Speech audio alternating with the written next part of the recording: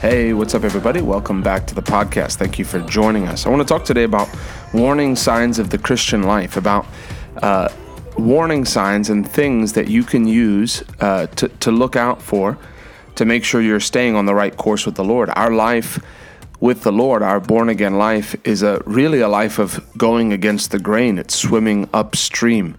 It's not a life of effortless just sitting there. It's a life of action. It's a life of encouraging ourselves. It's a life of moving forward. It's a life of pressing in, right?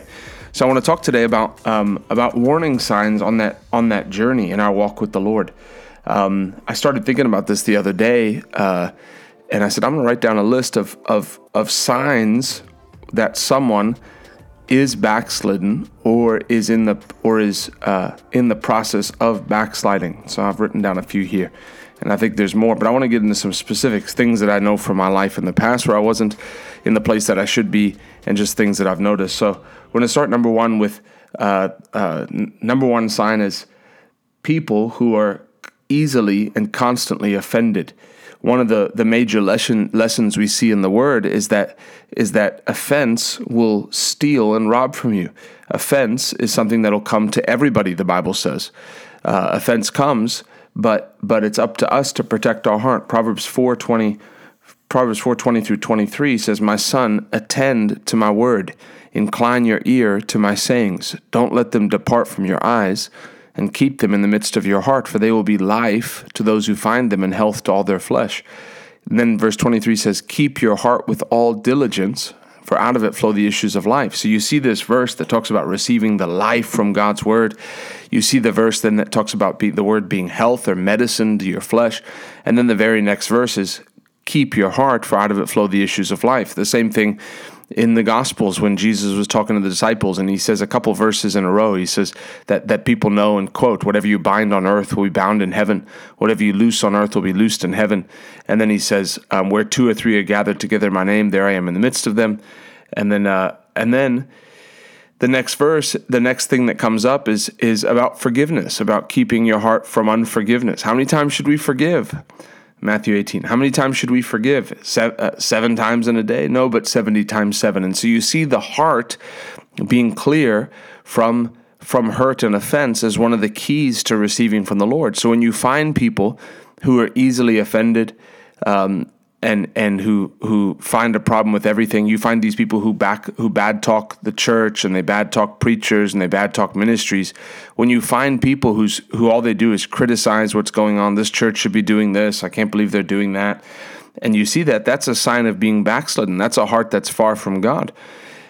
And because we're told to keep our hearts, that even if someone does us wrong, it says, the Bible actually says to make allowance for one another's faults. I think that's such a awesome verse. But if you think about that, you make an allowance. An allowance is something that's set aside. So as a teenager or as a young person, I never really got an allowance, but people get an allowance, and there's $20 a week that they know is set aside for their allowance. It's money that's set aside. It's something that's been allowed towards them, right? So someone gets a meal allowance as part of their travel pay for their work, right? But it's something that's set aside for a specific thing. When the Bible says make allowance for one another's faults, it says, hey, people are going to do you wrong. Go ahead and just set aside mercy for them in advance, knowing that it's going to come. So when people are so touchy and get their feelings hurt, and everyone's after them, and victim mindset, that's a sign that their heart's not right with the Lord. The Bible actually says in Malachi that the Savior would come to return the hearts of the fathers back to the children, and the hearts of the children back to the fathers. So there's a knitting together that God looks to do in people's family. So it's for the unbeliever to be always offended. He said this, he said that. For us, it's to be quick to forgive. I remember one time with my wife, I was about to go pray, and my wife asked me to do something. It was like something like doing the dishes or something, and she said, I feel like I always do the dishes around here, and I got upset because I was like, when you're asleep, I wake up and I do the dishes regularly, right? So for me, I was just like feeling like she didn't notice, and I said something quick, and I'm like, I do it, I don't remember what I said. It was a small thing, but anyway, and I went to go downstairs, and I'm going to go pray, and I went to go downstairs to pray, and I got into my prayer room here, and I went to close the door. I closed the door and I went to start praying, and I felt the Lord say, go make it right. Before I could even come to the Lord in prayer, hey, go fix that with your wife. It's like the Bible says, whenever you give a gift, if you bring a gift to the altar, go first and go and make it right with your brother before you bring the gift. So God wants us to keep our heart clear. Someone who's offended all the time, offended everybody, offended the church, it's a sign of being backslidden. Number 2 is eyes on the things of the world. Eyes on secular music, eyes on movies, just eyes turned and looking at the things of the world and desiring the things of the world more than spiritual things. When people's whole focus is the event that they're planning in the next month, and they've got this coming up, and it's just event to event, rather than impacting the kingdom of God, the children of God should be kingdom focused. And this is something that you have to keep a watch on your life at all times, because yes, there's times of feasting. Yes, we've got Christmas time and Thanksgiving time and time with the family, and there's things that come up. But our next vacation shouldn't be our whole focus. This person's music release shouldn't be our whole focus. This movie that's coming out shouldn't be our whole focus. This video game shouldn't be our whole focus. For me, that's why I had to quit video games. Because for me, it became my whole focus. It was something that I thought about even when I wasn't playing. I'd be on the forums and I'd be researching and reading, and it took up my thoughts. And so people whose eyes are on the things of the world, not on the things of God. The Bible says, in Colossians, it said, set your affection on things above, not on things of the earth. So it doesn't mean we can't, if you're in school, you're in college, that you're focused and there's things. I'm not talking about leaving school. I'm just talking about when there's a draw that you're just focused on. You're not focused on spiritual things, and you're way more focused on natural things. The next thing, number 3, is no desire to see people reached for the gospel. No desire to see souls saved. I understand that there's people who haven't been trained. There's people whose church has never trained them. There's never been a way given to them to go win souls. So I was going to say, if you're not a soul winner, you're backsliding or you're backslidden, but I understand there's people who've just never been trained. The ministry that I'm linked up with, Revival Ministries International, we train people to win souls. We actually give a little script that even if you live in Russia, you can download the script in Russian and go out and win souls. But there should be a heart's desire to see people reach. There should be a compassion for the lost. The Great Commission is to go into all the world and preach the gospel. And that was given to his disciples, not just to those in the fivefold ministry. So when your heart goes cold and you don't care that someone's not reached, if you've been a soul winner and then you go 30 days, 45 days, 60 days, if you're going long times without winning souls, that's a sign of backsliding. I'm not saying you're completely backslidden at that point. I'm saying that the fire is growing cold. The Bible says fan into flame. The Bible says stir up the gift that's within you. So the third one would be no desire to see people reached. A heart on fire always wants to reach other people. That's the way it goes. When your heart is burning for the gospel, you want to lay hands on the sick. You want to see souls saved. The word says, your word was in me like a fire, and I could not hold it in. I had to let it out. So I would say that would be number 3. And then number 4 is no worship life. For me, when I was younger and I wasn't on fire for the Lord, I would skip worship. I would still come to church, but I would skip worship. So I'd be the one who got there 45 minutes after it started, come in at the end of worship and get into the thing. Worship is key because it's the time where you take your eyes off yourself, where you can close your eyes and you can put your eyes on Jesus, and it's all about Jesus. It's a time of keeping our eyes off of ourselves and putting our eyes on him. If you find yourself getting to work late, you're out in the church late, you're out in the lobby, or just skipping church, it goes without saying. If there's no dedication to the house of God, it shows that these things aren't a priority for you. If there was ever a time to be on fire for the Lord and fully obey the Bible, it's now. If there was ever a time to be in church and be dedicated to the house of the Lord, it's now. If there's ever a time to be in the presence of God so you can love the Lord and have him love on you, and that you can hear his voice, it's now.